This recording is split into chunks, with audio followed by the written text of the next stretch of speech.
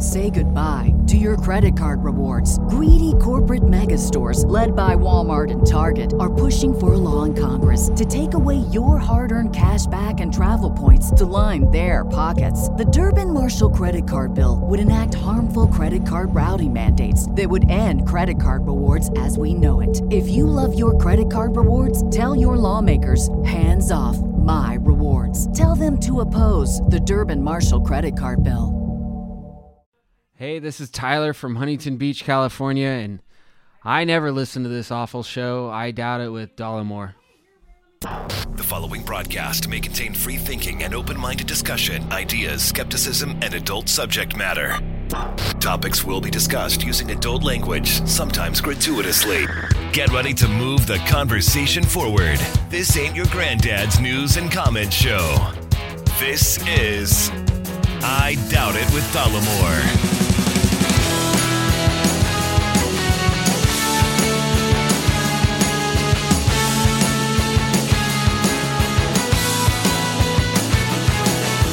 Welcome back so soon, and thank you for joining us for this episode 409 of I Doubt It with Dollamore. I am your host, as always, Jesse Dollamore, and I am seated next to the most scholarly, beautiful, intelligent, and capable co-host in all of podcast land, Maria Menounos. Oh, wow. That's a low blow. I didn't even know that name came to mind, and then I remembered why.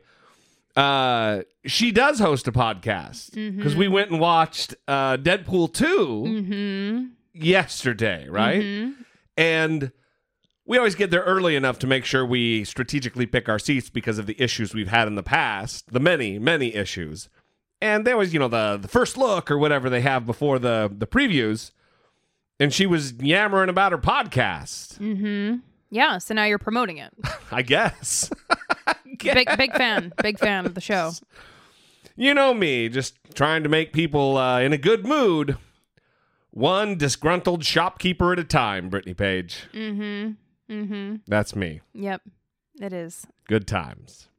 You know what's not good times? Is being an outspoken activist in this age of Trump.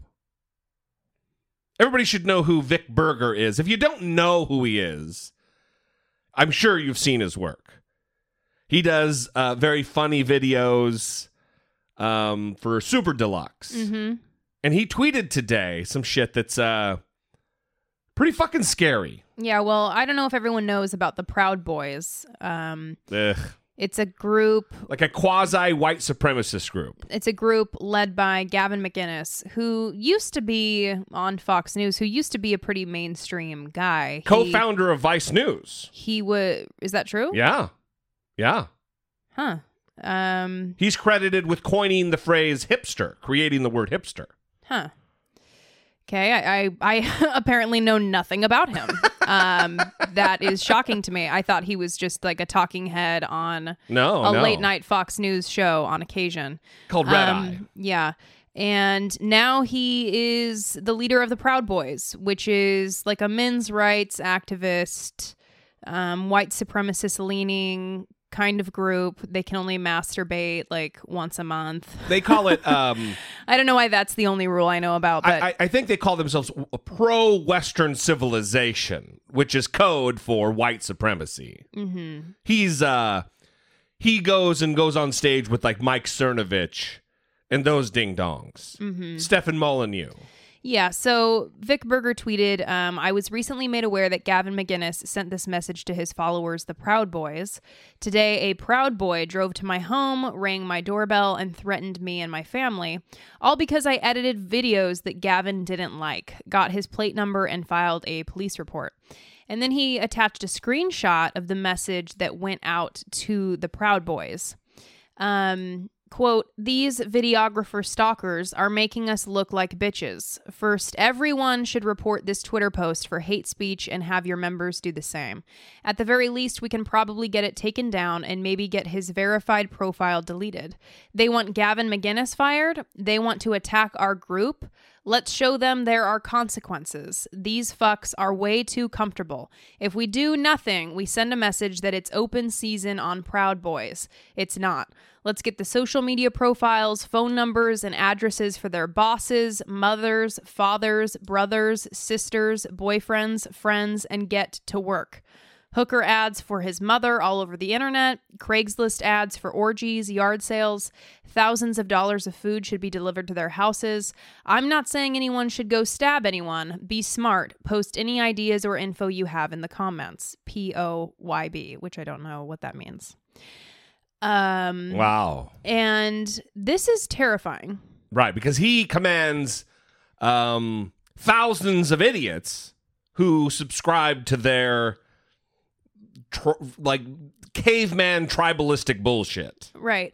And again, this is a guy who makes funny videos. That's what he does. That are clearly edited. Right. Creative commentary mocking these goofballs. And Gavin McInnes is a public figure.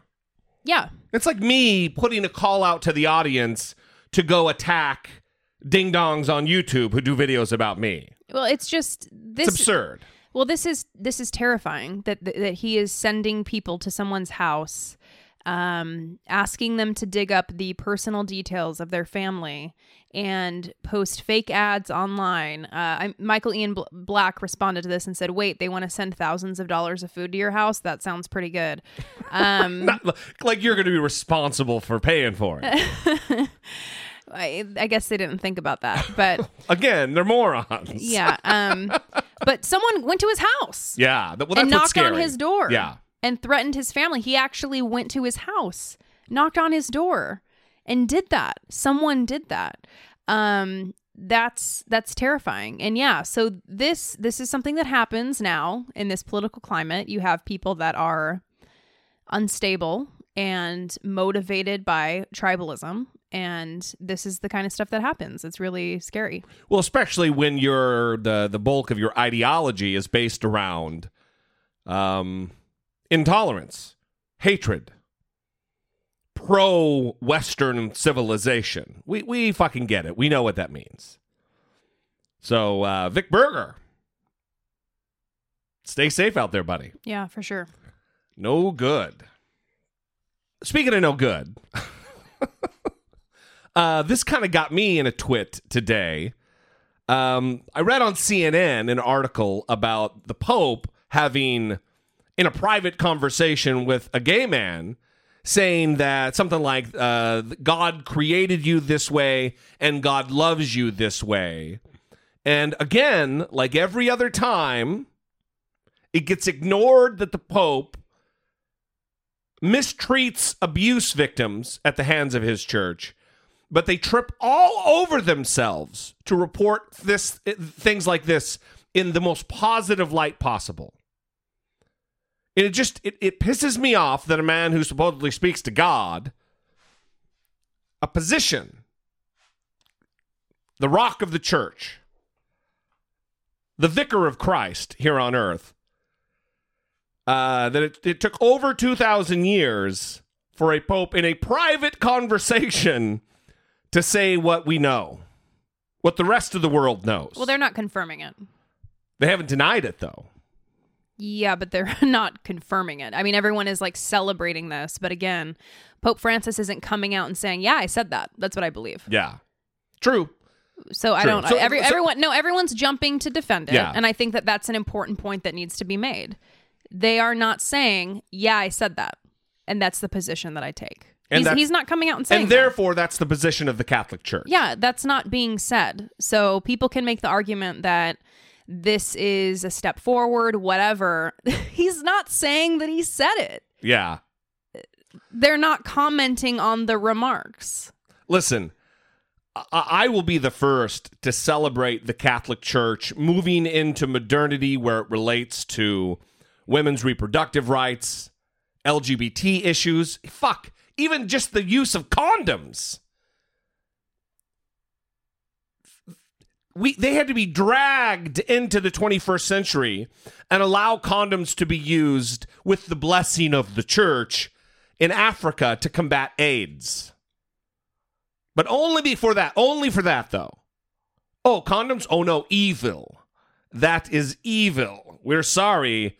No condom use. That, I can't imagine. No condoms, everybody. Oh, AIDS? No. Oh, okay. But just for AIDS, though. And the media trips all over. Oh, he talked to a homeless guy. Well, so the New York Times is reporting that Vatican officials are cautioning against interpreting his pastoral outreach as a definitive ruling on the nature versus nurture question or as a change in church teaching.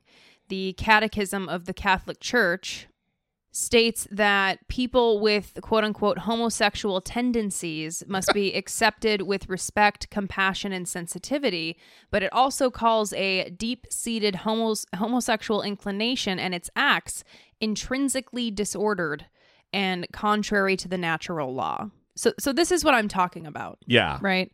Vatican officials are like, whoa. It's kind of like a Donald Trump situation. Slow down.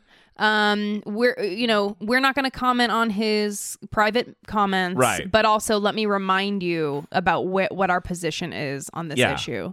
So it's a lot like Donald Trump. Oh, no. What he meant to say was, or what the administration's policy actually is this. And if you ask him, oh, well, I think the Pope's comments speak for themselves. We're not going to talk about it. Well, and this line in this New York Times article is strange. It says, quote, "It is an emphasis that it is increasingly evident throughout a church hierarchy that he is reshaping." It is an emphasis that is increasingly evident throughout a church hierarchy that he is reshaping. What has been reshaped? Yeah, What has been reshaped under Pope Francis? This is what I'm confused about with him. Yeah, he talks about the homeless and the poor and does all the great stuff, but again, he accused victims of sexual abuse of slander, of being liars, yeah, and didn't believe them and made them jump through hoops until he finally accepted that that's the case, that they were abused. So there's pretty clear blind spots here, and I would say. And I don't think that this is something to be celebrated just yet. Now, if he comes out and makes an announcement, if the Vatican comes out and makes an announcement, then maybe we can have a conversation about that. But right now, right? No. It's this exact same thing that happened, and we'll get off this, but when he said that atheists can go to heaven too, and then only hours later, the Catholic Church officially is walking that way back. Oh, no, it was a mistranslation of what he said in Italian or Portuguese or whatever he was speaking at the time. Let's just, again, pump our brakes a little bit and I do not say, get ahead of ourselves giving this guy too much fucking credit. I do want to say, if it was meaningful for him, the abuse survivor that heard this in the private meeting, then that's great. And I believe it was meaningful to the abuse survivor that heard this. And so if it meant something to him, that is important. And if that gave him relief, if that gave him comfort, then that is awesome and great. And if it gave other people comfort that are struggling because of the church's teachings and they're trying to reconcile their faith with who they are, then great. But I do think that Pope Francis could be a little bit more forceful, given that he is the vicar of Christ, and if he is about reshaping the church, then he can getting on that. Right, he doesn't have much time left. He's an old man. Mm-hmm. If he's gonna be doing some reforming, he better get to reforming. Mm-hmm. So here we are. Only just hours after having recorded episode 408, because we were really long last episode. Keep those voicemails and emails coming related to the masculinity conversation, because we're going to be addressing that on next episode. But in the meantime, let's kind of do this a little differently. Support for I Doubt It with Dollamore comes from generous, engaged, intelligent, and good-looking listeners like you, by way of Patreon.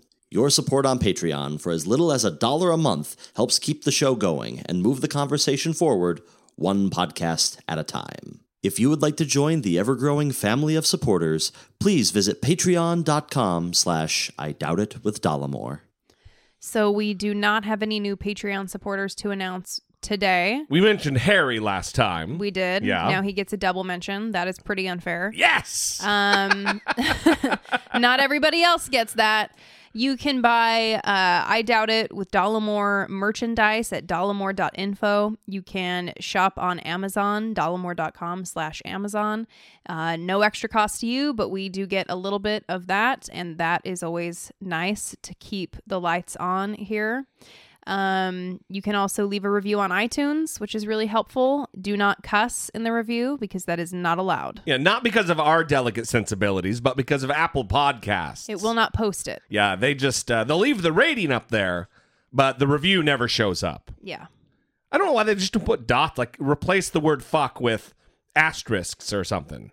Mm-hmm. You know? Yeah. Or just let the word be up there because everyone is... We're adults. Yeah. And it's an explicit podcast. Yeah. Well, even if you're not adults, you're going to hear them. The words.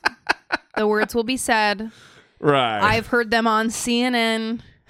Yeah, we have. I've heard them on the news. Okay. I mean, our president calls African and Haitian nation, shitholes. Yeah, I heard many cuss words that day on reputable networks.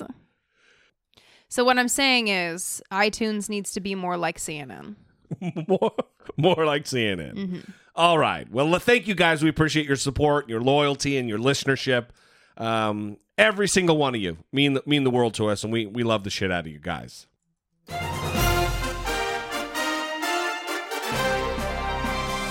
Dollamocracy. Facing down pessimistic politics with realistic optimism. So before we get into this, FBI insanity and Mueller looking at Roger Stone, I want to talk about something that I've mentioned before on the show and maybe even in a video on YouTube about the Postal Service. And a report came out this week that Donald Trump has been systematically pressuring the Postmaster General, yeah, that's a real thing, to double the rates on Amazon, the postal rates, the shipping rates, the packaging rates. And this is, again, the cycle of covering Donald Trump is just everything should be prefaced with, this is not normal. We should rename the fucking podcast, This Is Not Normal.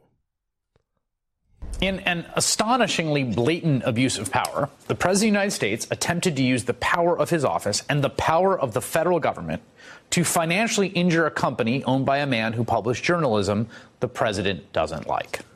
The Washington Post reporting today that Trump has personally been pushing the Postmaster General to raise shipping rates on Amazon, a company owned by Jeff Bezos, who also happens to publish the Washington Post. And for months, as you probably noticed, the president has repeatedly, insistently linked Amazon to the Washington Post, calling the, quote, fake Washington Post a lobbyist for Amazon, saying the paper functions as a tax shelter for Bezos, while also falsely claiming that Amazon rips off the post office.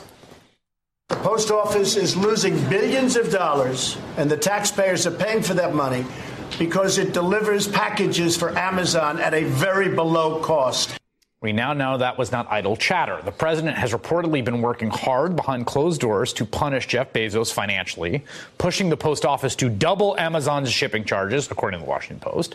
The Postmaster General and Trump have met at the White House about the matter several times already, beginning in 2017, most recently 4 months ago. The meetings have, interestingly, never appeared on Trump's public schedule.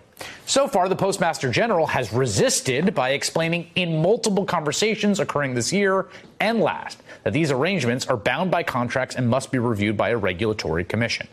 Joining me now, Maya Wiley, former assistant U.S. attorney. You also worked as sort of the counsel to Mayor Bill de Blasio, right? So I want to just ask you this. So let's say you're in that position. You're advising a mayor, this mayor who fights with the New York press all the time. And he comes in and he says, I'm going to go threatened to revoke the zoning to the New York Times. No, seriously, he says, I'm just so fed up. It would more likely be the New York Post. Yeah, the New York. You're right, the New York Post. Perfect. He said, we're gonna screw them on the zoning. I want to call the zoning commissioner in here, and I want to go after him and change it for the New York Post. What would you say to him? Well, before or after I started spluttering and fell down on the floor. I mean, because it's so outrageous. So it's so outrageous, I can't imagine anyone other than Donald Trump ever actually raising this even as a question of whether he could do it in the first place. I mean, usually it doesn't even come up as a question. Right? Do I have the power to actually go after someone I don't like just because I don't like them or because what they're saying about me as a public official? Why is that? Why does that not even come to people's minds? Well, first of all, there's this thing called the U.S. Constitution. It has this amendment in it, was the First Amendment, that protects free speech. And that really is the crux of this. Donald Trump was going to be the law and order president. And this is the most Nixonian thing. Nixon wouldn't even have tried to do this bullshit. Using the weight, the regulatory weight of the executive branch of government to financially punish people he doesn't like and political opponents. Now, what they didn't mention here, he's not only doing it to Jeff Bezos, but he very well could be doing it to CNN, because AT&T is right now in litigation trying to merge in a deal that would have them own CNN, and they're being punished because of it. It would also include HBO, John Oliver's show. And if Donald Trump is arbitrarily, I guess it wouldn't be arbitrarily because there's machinations behind it, there's design behind it. He's using the weight of the government for his personal vendettas. There is nothing more fundamentally un-American than that. This is not normal. I wonder if what happens is your guy wins, right? The one that you wanted, your party is in power, and you just kind of check out. Like, you stop paying attention, and you think that they have You mean it like earnest Trump voters? Yeah, like you just think that he has it handled. Yeah. And so you're not checking in. You're not seeing how things are going, right? You might look at his tweets and what he's saying, but you're not actually trying to verify what he's doing and whether it's good or bad. You just trust that the guy that you wanted in there, the guy who's on your team, is doing the right thing. Especially if you're a Fox News viewer. Yeah. So you're not even hearing this. This isn't even on your radar at all. Yeah, and it's really alarming. And I wonder if... I wonder when or what it's going to take. What event needs to happen to finally shift the coverage on Fox? Shep does what he needs to do, but I'm talking about the other channels. What's going to happen when it finally reaches that point where they can't ignore it, where they have to report it, and they have to report it accurately because it's so big? They're taking Donald Trump out in handcuffs or something. I mean, right. Like, what is it? Even then, they'd be talking about, Tucker Carlson would do a whole segment on how men are being, the butt of jokes in the media. Yeah, I wonder what it's going to take when it's finally going to shift. And I don't know what the answer is, but I don't either. It's shocking to me that so many Republicans are, I keep screaming it, but they're cowards. They are cowards. This isn't normal. This isn't right. If Barack Obama had listen, there were bad actors who made it appear, and I don't even remember what exactly the finding was on it, but it didn't look good relative to the IRS denying 501c3 and C4 applications for nonprofits because they were conservative. Mm-hmm. And people lost their goddamn minds. Mm-hmm. That all got rectified. They ended up just delaying the approvals. But if Barack Obama was doing this, was putting his thumb on the scale to delay or scuttle a deal between News Corp and some other company, they'd be losing their minds. Right. Well, there's so many little scandals going on. Yeah. And the theme of all of these scandals is just that it is corrupt Donald. He used to talk about how corrupt the Clintons were and Clinton corruption. Right. And they're one and the same. Yeah. The birds of a feather, right? Yeah. He's trying to obfuscate, but we see what's going on. Well, some of us do. Some of us don't. Yeah. Some of us don't. Yo, Trump, baby! So the other thing that I really want to get to, because Roger Stone is a special kind of bad guy. Roger Stone is a guy who idolizes Richard Nixon, and I don't say that lightly. I don't say that euphemistically. That's not a metaphor. He has a giant portrait of Richard Nixon's fucking face on the center of his back. Wait a minute, he has a tattoo? Oh, you don't know this either? No. He has a giant portrait. Google Roger Stone Nixon tattoo. I'm not fucking around here. It's as big as a goddamn cantaloupe. Nixon's face right between his shoulder blades on his back. That's real. Yeah, it looks fake.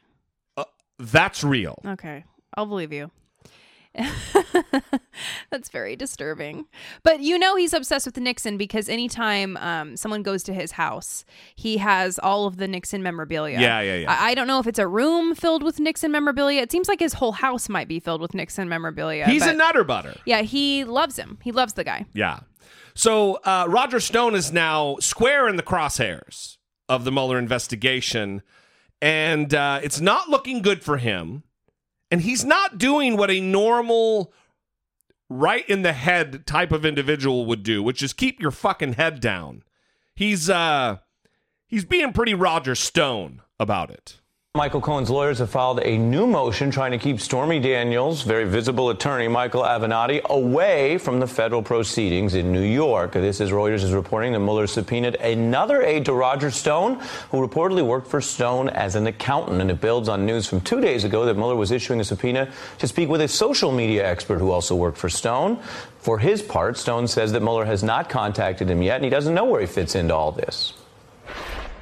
Well, at this point, I don't know if I'm a person of interest or just an interesting person. It's not pleasant to have a special prosecutor with unbridled power in your emails, in your text messages, in your phone calls, and he's very clearly in mine.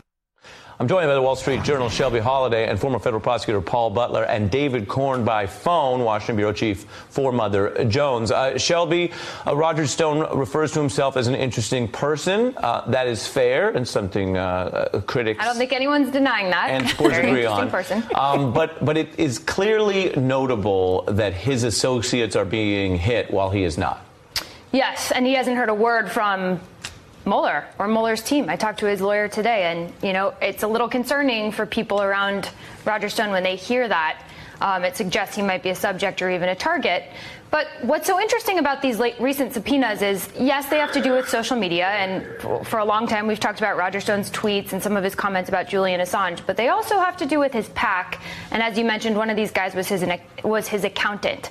So it suggests that Mueller may be looking into financial information. I was just speaking to Sam Nunberg, who is also close to Roger Stone and had to turn over documents related to Roger Stone. And Sam says it may not just be about the Assange comments. It may not just have to do with WikiLeaks. This could be a lot deeper than people realized. And that's certainly something that Stone would be concerned about. Right. And that, Paul Butler, goes to the Cohen investigation. Nobody knew, even a month ago, that there was such a money trail connecting Michael Cohen to major companies in the United States and major firms linked to Putin oligarchs. Listen to Roger Stone talk about the social media part and what he describes as young people who work for him. It's very clear that not only has Mr. Mueller subpoenaed a part-time consultant who worked for me for 3 months. He's also dropped subpoenas on a number of other young people who work for me. What does it take to get that, and what does it tell you that Mueller's doing that? It tells us that they're coming for Roger Stone. He's been a shady character for day one in this investigation. So remember, we have these hacked emails that our intelligence community tells us Russia was responsible for. They wind up in WikiLeaks, and Roger Stone knows all about what's coming out before the hacked emails are released. He's going all over the media and in Breitbart predicting that some dirt is coming out on Hillary. How does he know this? He's been inconsistent about his relationship with WikiLeaks. At times he says he knows Julian Assange. Other times he says he doesn't know him. WikiLeaks at one point disavows him. And then the day after the election, Ari, there's that bizarre tweet from WikiLeaks to Roger Stone. Now we're free to talk. This guy is up to his neck in corruption with Donald Trump. He was an early staffer, early advisor on the campaign, and then they parted ways. He's another cog in the wheel that makes me think this was a strategy on the part of the Trump organization to bring these people in, get them acquainted with the system and setup, and then fire them or part ways with them employment-wise, and then they could go out on their own and be independent bad actors and give the campaign plausible deniability. Most recently, DeGeneva, that lawyer, was brought on and then not brought on. And then he went on his own, independently saying things, making media appearances.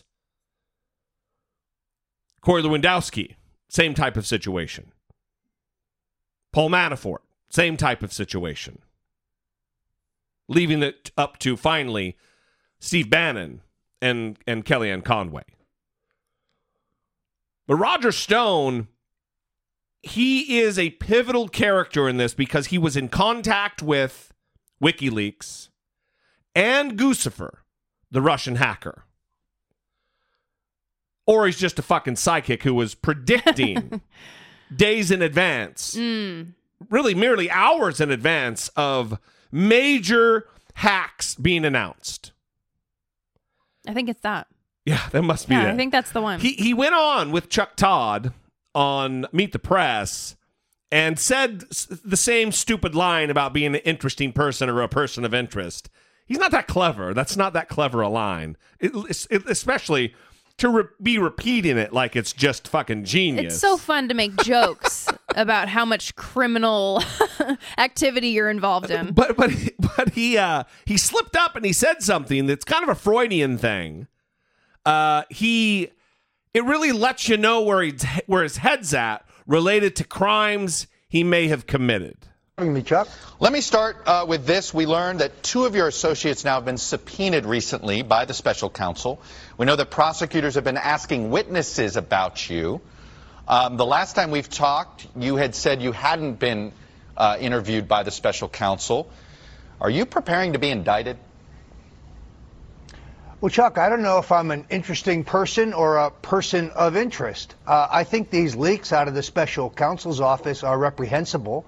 At least 8 of my current or former associates, mostly young people, have been terrorized by Mr. Mueller's investigators. I can guarantee you they have found no evidence whatsoever of Russian collusion, nor trafficking of allegedly hacked emails with WikiLeaks.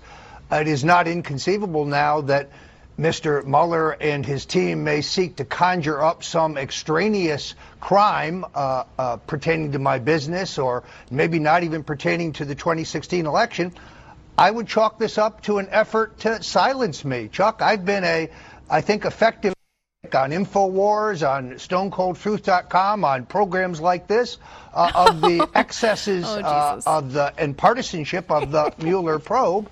So I am prepared should that be the case. But I think it just demonstrates, again, this was supposed to be about Russian collusion, and it appears to be an effort to silence or punish the president's supporters. So this was supposed to be about Russia collusion, What do you mean you find extraneous, he says, extraneous crimes? Mm-hmm.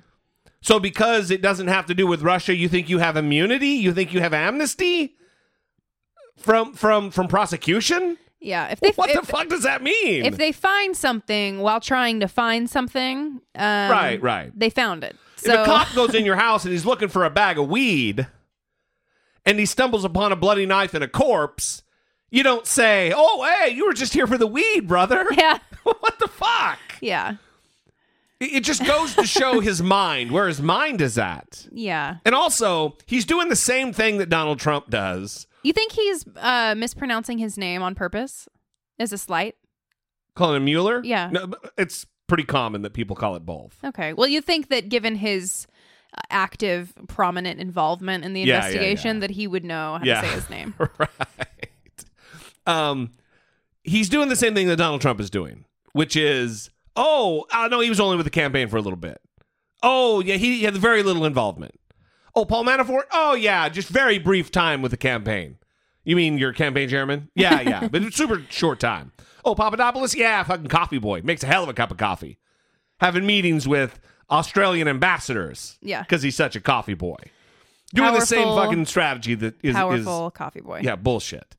So the other thing that's happening right now... No, I want to comment on how he looped... Wait, do that again? No. Looped InfoWars in with Meet the Press. He's like, I've been on InfoWars. I'm on this program. You don't distinguish between InfoWars and Meet the Press? Well, the Meet the Press isn't reporting on the gay frogs. Yeah. The water turning the frogs gay. Yeah, he has to notice a difference while he's there. That's what I'm saying. Right? Little idiots! So, can I move on now? Yes. The other thing that is going on that's huge right now is that Donald Trump woke up the other day, apparently ravenous for a cheeseburger. And worried about Melanie. Yeah, worried about Melanie. For those of you who don't know, I assume everybody does know, he welcomed Melanie back from her kidney surgery to the White House. And then several minutes or an hour or so later had to correct, remembering that his wife's name is Melania. Well, he's putting her in her place. Yeah. You want to be mad about Stormy Daniels? I'll spell your name wrong. He's trying to retain the power in the house. You see? He is. Yeah. Listen, quiet, Stephanie. So he woke up and he started tweeting about the FBI. Oh, just like he did with Barack Obama and the Barack Obama wiretapped me, everybody. This is terrible. Oh my God, worse than Watergate. He's doing the exact same thing, using the exact same language. Yeah. Except now it's that someone in the Obama administration, he is postulating, ordered a spy infiltrate his campaign. Now, the Justice Department, because they want to protect their sources and methods, if it was an intelligence, counterintelligence operative, they don't want to let you know what it is. But it's very well that it's not an FBI agent. Let's go through and kind of talk about exactly what's being alleged and what really is probably more likely. U.S. officials tonight are telling CNN that a confidential intelligence source was not planted inside the Trump campaign, not planted despite what the president and his surrogates, notably his lawyer Rudy Giuliani, have been claiming for several days now. This morning, the president tweeted, quote, reports are there was indeed at least one FBI representative implanted for political purposes into my campaign for president. It took place very early on and long before the phony Russia hoax became a hot fake news story, if true, all-time biggest political scandal. Well, that's on top of yesterday's tweet, which was, wow, word seems to be coming out that the Obama FBI spied on the Trump campaign with an embedded informant. If so, this is bigger than Watergate. Well, yesterday, Rudy Giuliani was shocked. I'm shocked to hear that they put a spy in the campaign of a major party candidate, or maybe two spies. And now I'm going through my brain, since you know I was a big part of that campaign. I'm trying to figure out who was the spy. Right. Now I'm wondering, is it this person or that person or this person? Well, today, when asked for evidence, Giuliani had actually none to offer. Chris Cuomo. Here's the issue that I really feel strongly about with this informant, if there is one. First of all, I don't know for sure, nor does the president, if there really was one. We're told that.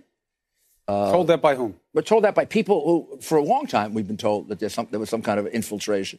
At one time, the president thought it was a wiretap. There were. Notice he didn't say who. Apparently, anonymous sources are only good for Donald Trump and his ding-dongs. Yeah. Not for the media. Mm-hmm. Well, who? Oh, no, people. You know, the people who tell us things. Just trust us. It's good information. There were some FISA applications, but we've never been notified that he was on a tap or an intercept. There's never been any proof that he was on a wiretap either. No, but he did say it as fact many times. I think he thought that. I know, but that doesn't make it true. That's part of the problem with understanding this situation. The president feels something, states it as fact. There winds up being no proof, but now you have a lot of people who believe it. He may turn out to be closer to the truth than people thought, because we're told there were two infiltrations, two embedded people in the campaign. And now, when you say you were told, just let's clear the record. You mean you're gleaning this from the reporting that's out there? No, the reporting corroborates what people have told us off the record. You don't know if they're right or not. They're people who knew a little about the investigation. Now, a number of Republicans on the House Intelligence Committee want information about this informant, and it's not an abstract argument because the informant in question is obviously a real person with much at stake, something FBI Director Chris Wray underscored this week in testimony on the Hill. Human sources in particular who put themselves at great risk to work with us and with our foreign partners have to be able to trust that we're going to protect their identities and, in many cases, their lives and the lives of their families. And the day that we can't protect human sources is the day the American people start becoming less safe. So it's far less likely, because of the pushback of the Justice Department right now, far less likely that this is an actual FBI employee, federal agent. It's far more likely that this is a foreign national, maybe a Russian, who was in contact with the campaign and will be able to prove beyond a shadow of a doubt with emails and voicemails and communications, contemporary notes, what was going the fuck on. Listen to this, though. This is a former bigwig in FBI counterintelligence explaining really what it could look like from the angle of the Bureau and the Justice Department actually putting someone in there. Joining me now is Frank Figluzzi, my apologies there, an MSNBC contributor and former FBI Assistant Director for Counterintelligence. So I got to ask you, walk us through the process, the impetus by which the FBI would feel compelled that they might need to, and if the president's allegation is true, infiltrate a campaign. So first, it's important, as you said, to say if the president's allegation is true, and that key word that he keeps using, or the White House keeps using, is embedded, which is getting my kind of the hair on the back of my neck standing up, because it's highly unlikely.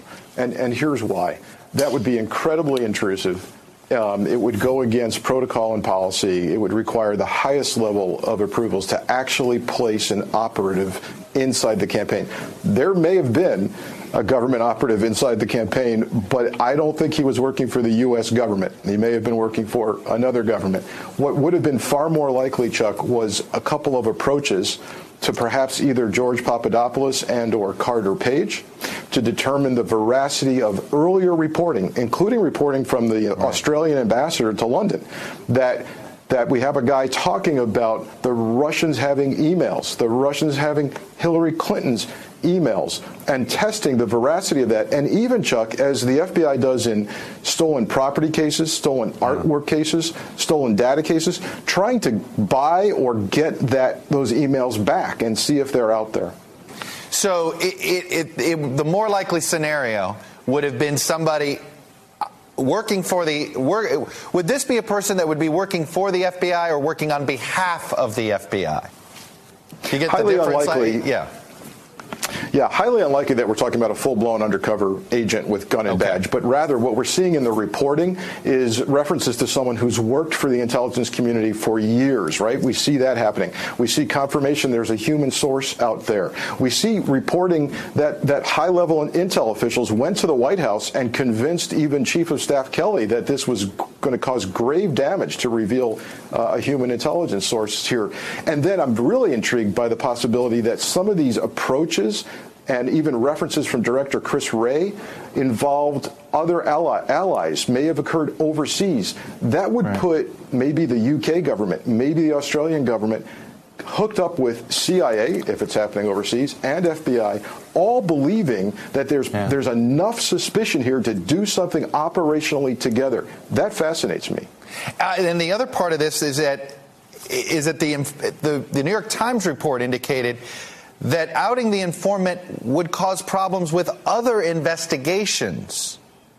So that means give me a profile of the type of person that might be involved in multiple investigations. Yeah, and again, so a couple of things. We already heard the reference to a long-time source, right? A reference that this person's been working for the government for a long time. So this is somebody who is well-positioned. And then when I hear the director of the FBI and others saying this could cause grave damage, that puts you in the top secret category. So who are we talking about? Someone who is likely in contact with or even inside a foreign intelligence service or has access to a foreign government regularly whose life could be endangered. You don't want to give that person up. And the Congress members who say they want that person given up are looking out for their own interests and not national security interests. I have to say, the way you've described it in my antenna, I'm thinking, is this a Russian double agent? Yeah, it could very well be, and no one wants that exposed unless, of course, they care only about their own political interests. Well, the New York Times has learned the identity of the informant. I've heard it. It's out there, I've heard. But they are not releasing the name. Either with CNN. So some people know who it is. Yeah. But they're not talking about it. But I think the main point here is that Donald Trump is trying to say, hey, you guys put an informant in my campaign, and he acted, or she acted improperly. And this was wrong. And the other side is saying, no, bro, they acted just fine. They followed protocol, and they did not get involved in this situation until campaign officials had already had inappropriate contact with Russian officials. That's what prompted. Yeah, that's right. That's what prompted it. With multiple foreign nationals, now we're learning. It wasn't just, we want to spy on the Trump campaign because we want crooked Hillary to win. It was, you're communicating with Russians. You're communicating with foreign powers to try to get dirt on your opposition. And we need to know what's going on with that. Yeah. So he can try to say, they're acting improperly. I need to know what's going on. But what he's really trying to do is undermine the investigation. That's it. Without a doubt. Absolutely. That's all he's doing. This is a distraction by Donald Trump. And I do want to say that we talked about how they know the identity. And apparently, if you're paying enough attention, you can figure it out. So I don't know if there's someone out there who is doing detective work and is able to figure it out, because the New York Times is reporting that he or she is an American academic who teaches in Britain and then goes on to talk about who they made contact with. Mm-hmm. So I don't know. Listen, that could be a great number of people, because these international professors, they have their tentacles out there all over the place. And depending upon what their topic is, what their subject is, they could really have a very wide breadth and depth of contact that would be beneficial to the intelligence community. They also said that they have served in previous Republican administrations, and they're well known in Washington circles. All right. Well, maybe we'll be hearing this from Trump soon. But there's a good chance I may have committed some light treason. Light treason. So they're not a liberal. That's not the situation. Well, it doesn't sound like they'd have a liberal somehow connected to the campaign. Mm-hmm. They're not going to lead us to the promised land, Brittany. Well, I mean, Donald Trump is going to try to say whatever he can, right? Yeah. So I think the fact that this person has served in previous Republican administrations says something. Well, it says something to rational people, but Mueller is a Republican. Christopher Wray is a Republican. Rod Rosenstein is a Republican. James Comey is a Republican. Jeff Sessions is a Republican. Yeah, well, how many Republicans does it take until they understand? These are your people. Well, why aren't you accepting what your people are saying? Listen, if Jeff Sessions isn't a Trump type of Republican enough, Janine Pirro on Fox News the other night said he is the greatest threat to the administration of anybody is Jeff Sessions. Get the fuck out of here, man. I know this is delayed, but I was thinking about the Rudy Giuliani prick clip. shit, bro. That's prick shit. And when he said, I'm trying to think about who I talked to. Who was it that I talked to? Right? That's my best impression. That is a great Rudy Giuliani impression. And you wouldn't be paranoid about who you talk to if you have nothing to worry about. Yes. You wouldn't be trying to go back through, what could I have said? Who could it be? Who was I talking to? That's an awesome segue into our next topic. If everything is on the up and up, then you're relaxed. Yeah. You're fine. It's a perfect segue into Donald Trump is also, as a result of all of this FBI bullshit, this distraction, he tweeted out the other day that I hereby demand. He demands an inquiry, an investigation into this. He wants to get to the bottom of this. And I say, yeah, okay, fucking A, man. Right on. Let's look into this because they're going to have acted with propriety. They don't have anything to hide. Yeah, let the Inspector General, who ended up being appointed, let him look at it. Good to go. But this just happened tonight, where on this weekend he said, I hereby demand, and tomorrow, yesterday was Sunday, I hereby demand, and tomorrow I will officially demand it, I guess, that the Justice Department and the FBI look into this. Well, Rosenstein trotted up to the White House today to have a meeting with Donald Trump, and this is about. Next tonight, President Trump's growing pressure on the Department of Justice. On Twitter, the president demanding an investigation into whether the FBI or DOJ, in his words, infiltrated his campaign for political purposes. There was a meeting today at the White House with the Deputy Attorney General in charge of the Mueller investigation and the president's own recent pick now heading the FBI. So did the president get what he wants? ABC's chief White House correspondent Jonathan Karl. Deputy Attorney General Rod Rosenstein and FBI Director Christopher Wray arrived at the White House today for a meeting with a president highly agitated about the Russia investigation. I hereby demand, the president declared, that the Department of Justice look into whether or not the FBI DOJ infiltrated or surveilled the Trump campaign for political purposes, and if any such demands or requests were made by people within the Obama administration. He seems to be following through on a threat he made last month on Fox and Friends. You look at the corruption at the top of the FBI, it's a disgrace. And our Justice Department, which I try and stay away from, but at some point I won't. The president's new demand comes in response to a New York Times report that the FBI in late 2016 used an informant to question 2 Trump campaign associates about their contacts with Russians. But there is no evidence the FBI infiltrated the Trump campaign. Today, Rosenstein made light of his high-profile predicament. Deputy Attorneys General are very low profile, tend not to be recognized.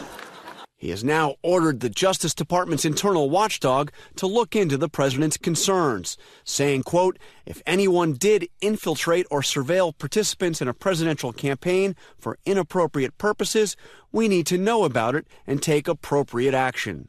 Today, the president received a friendly warning from his ally, Chris Christie, cautioning attacks on the investigation could backfire. I've told him many times that there's no way to make an investigation like this shorter, but there's lots of ways to make it longer. And he's executed on a number of those ways to make it longer. So let's get to John Carl live at the White House tonight. And John, how rare is it for a president to make these kinds of demands of his own Department of Justice? And also Deputy Attorney General Rod Rosenstein, what's he trying to do here? Is he trying to appease the president while also trying to give Robert Mueller more time to continue his work? Well, David, it puts Rosenstein in quite a bind. This is a highly unusual demand. But this is a Deputy Attorney General who, for months, has worked with the very real threat that he could be fired at any time. John Carl leading us off there from the White House, another week there, covering the president. John, thank you. So bringing us full circle is the fact that this isn't normal, everybody. This is not normal. It's not a regular thing for a president to act in this manner, to direct the FBI and the Department of Justice as if it's his own private investigative service. And that's what he's doing here. He's using the weight, the might, and the resources of the United States government for his own uses, for his own benefit, to punish his enemies. Not just him. Everyone around him is also doing that. That's right. Yeah. Yeah. Trump, his kids, his associates, everybody. That's what is happening. And they tried to say, look at the Clintons. They're just in it for themselves. Look at the Clintons. Here we are, 50 minutes later, talking about the same fucking thing. Yeah, it's like, who's in it for themselves? Bro? You forgot the bro. Bro. It's really, it's upsetting, but I'm hopeful that as the scandals continue to come out, that people will slowly start reconsidering and hopefully realize that it's not too late. Don't be embarrassed. Don't be ashamed. It's okay to admit that you were wrong and that you got duped. And I know I'm saying it with a shitty tone of voice. I didn't mean to do that. But it really is okay. And we will bring you into the fold.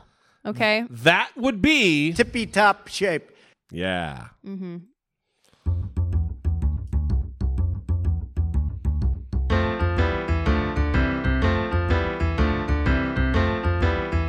It's the asshole of today.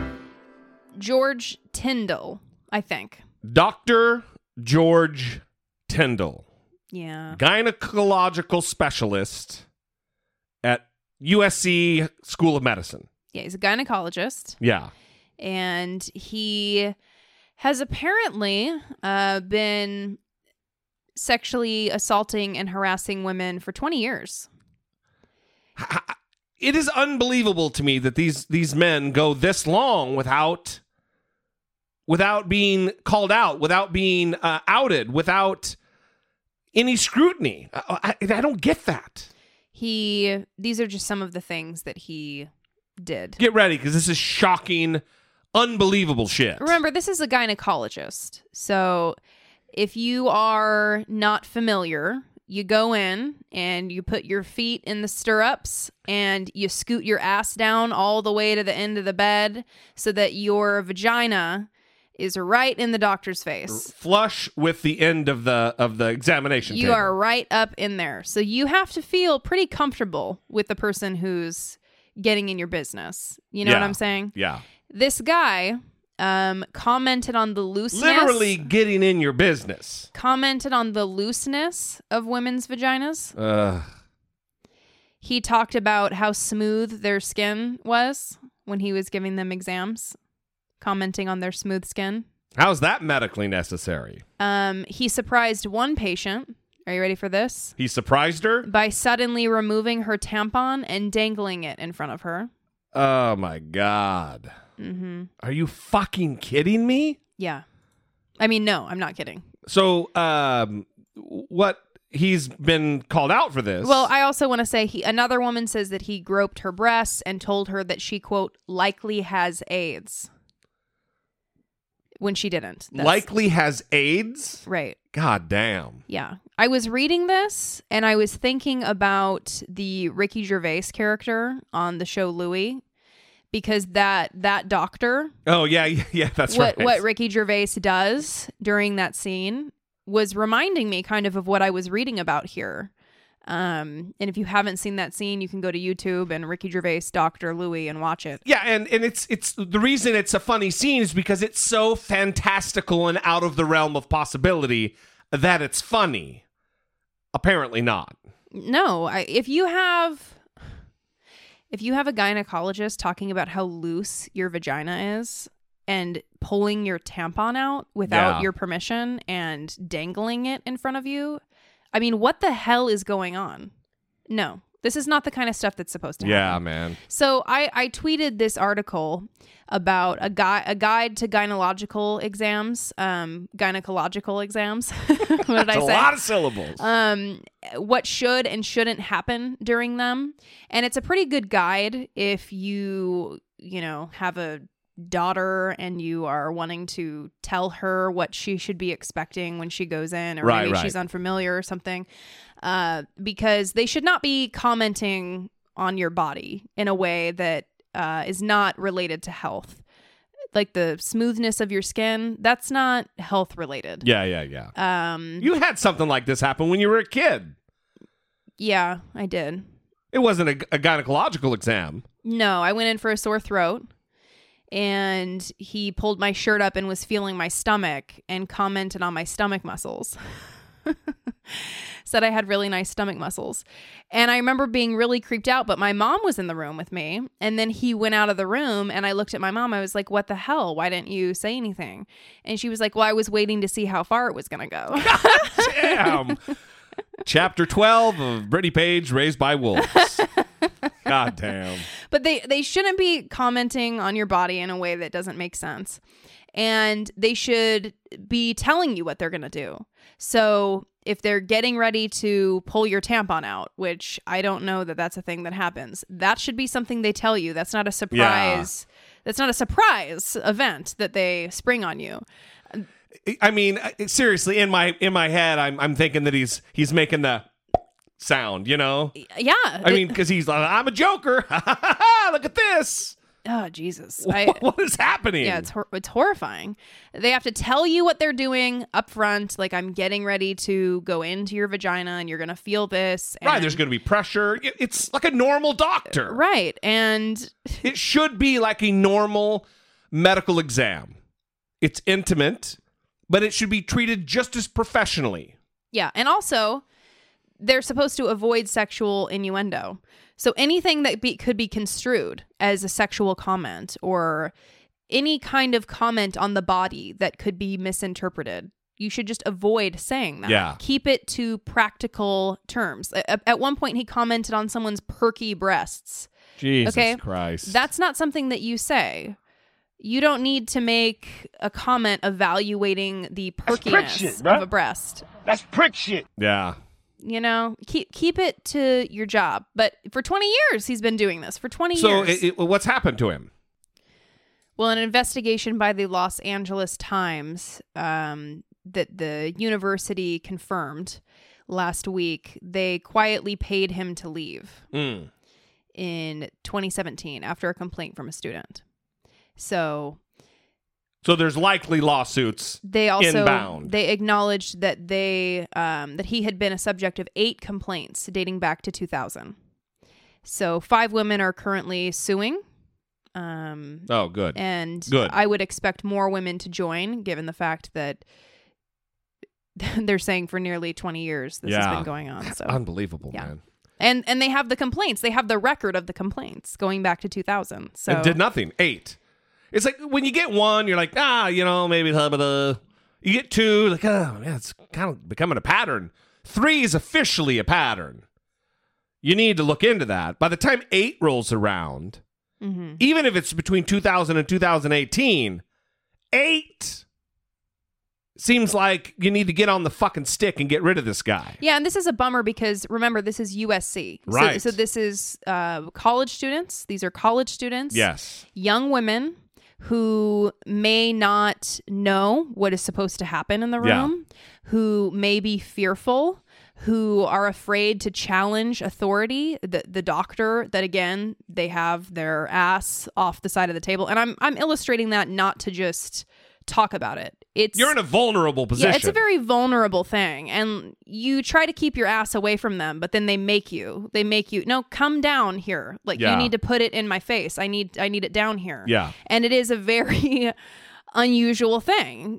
So how's the weather, and for him to, how was your commute in? For him to take advantage of that situation with these young girls, knowing that they feel uncomfortable, knowing fucking awkward, that too, knowing that he has the power, it's just disgusting. No good. And that no one protected them. Again, another Larry Nassar.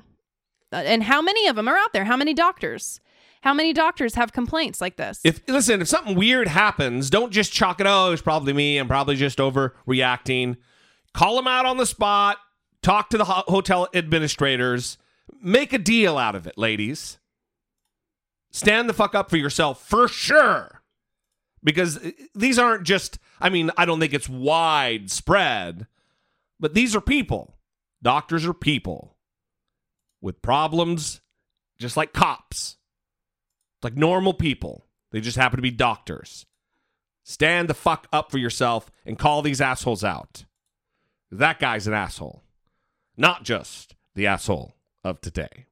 We're going to wrap it up. We love you guys. We're going to leave you there. Go follow Brittany on Twitter, Brittany E. Page or just at Brittany E. Page. Mm-hmm. Follow me on Twitter at Dollamore and the podcast at I Doubt It Podcast. We would love to communicate with you on the Twitter. It is a good time. We are still taking calls. We want to further that conversation about masculinity, what it means, coming out of it. If you disagree, we'd love to hear that too. 657-464-7609. Of course, you can always email a voice memo from your smartphone to idoubtit@dollamore.com. We will see you next time. It's gonna be a good time. For Brittany Page, I'm Jesse Dollamore, and this has been I Doubt It. Light. Treason.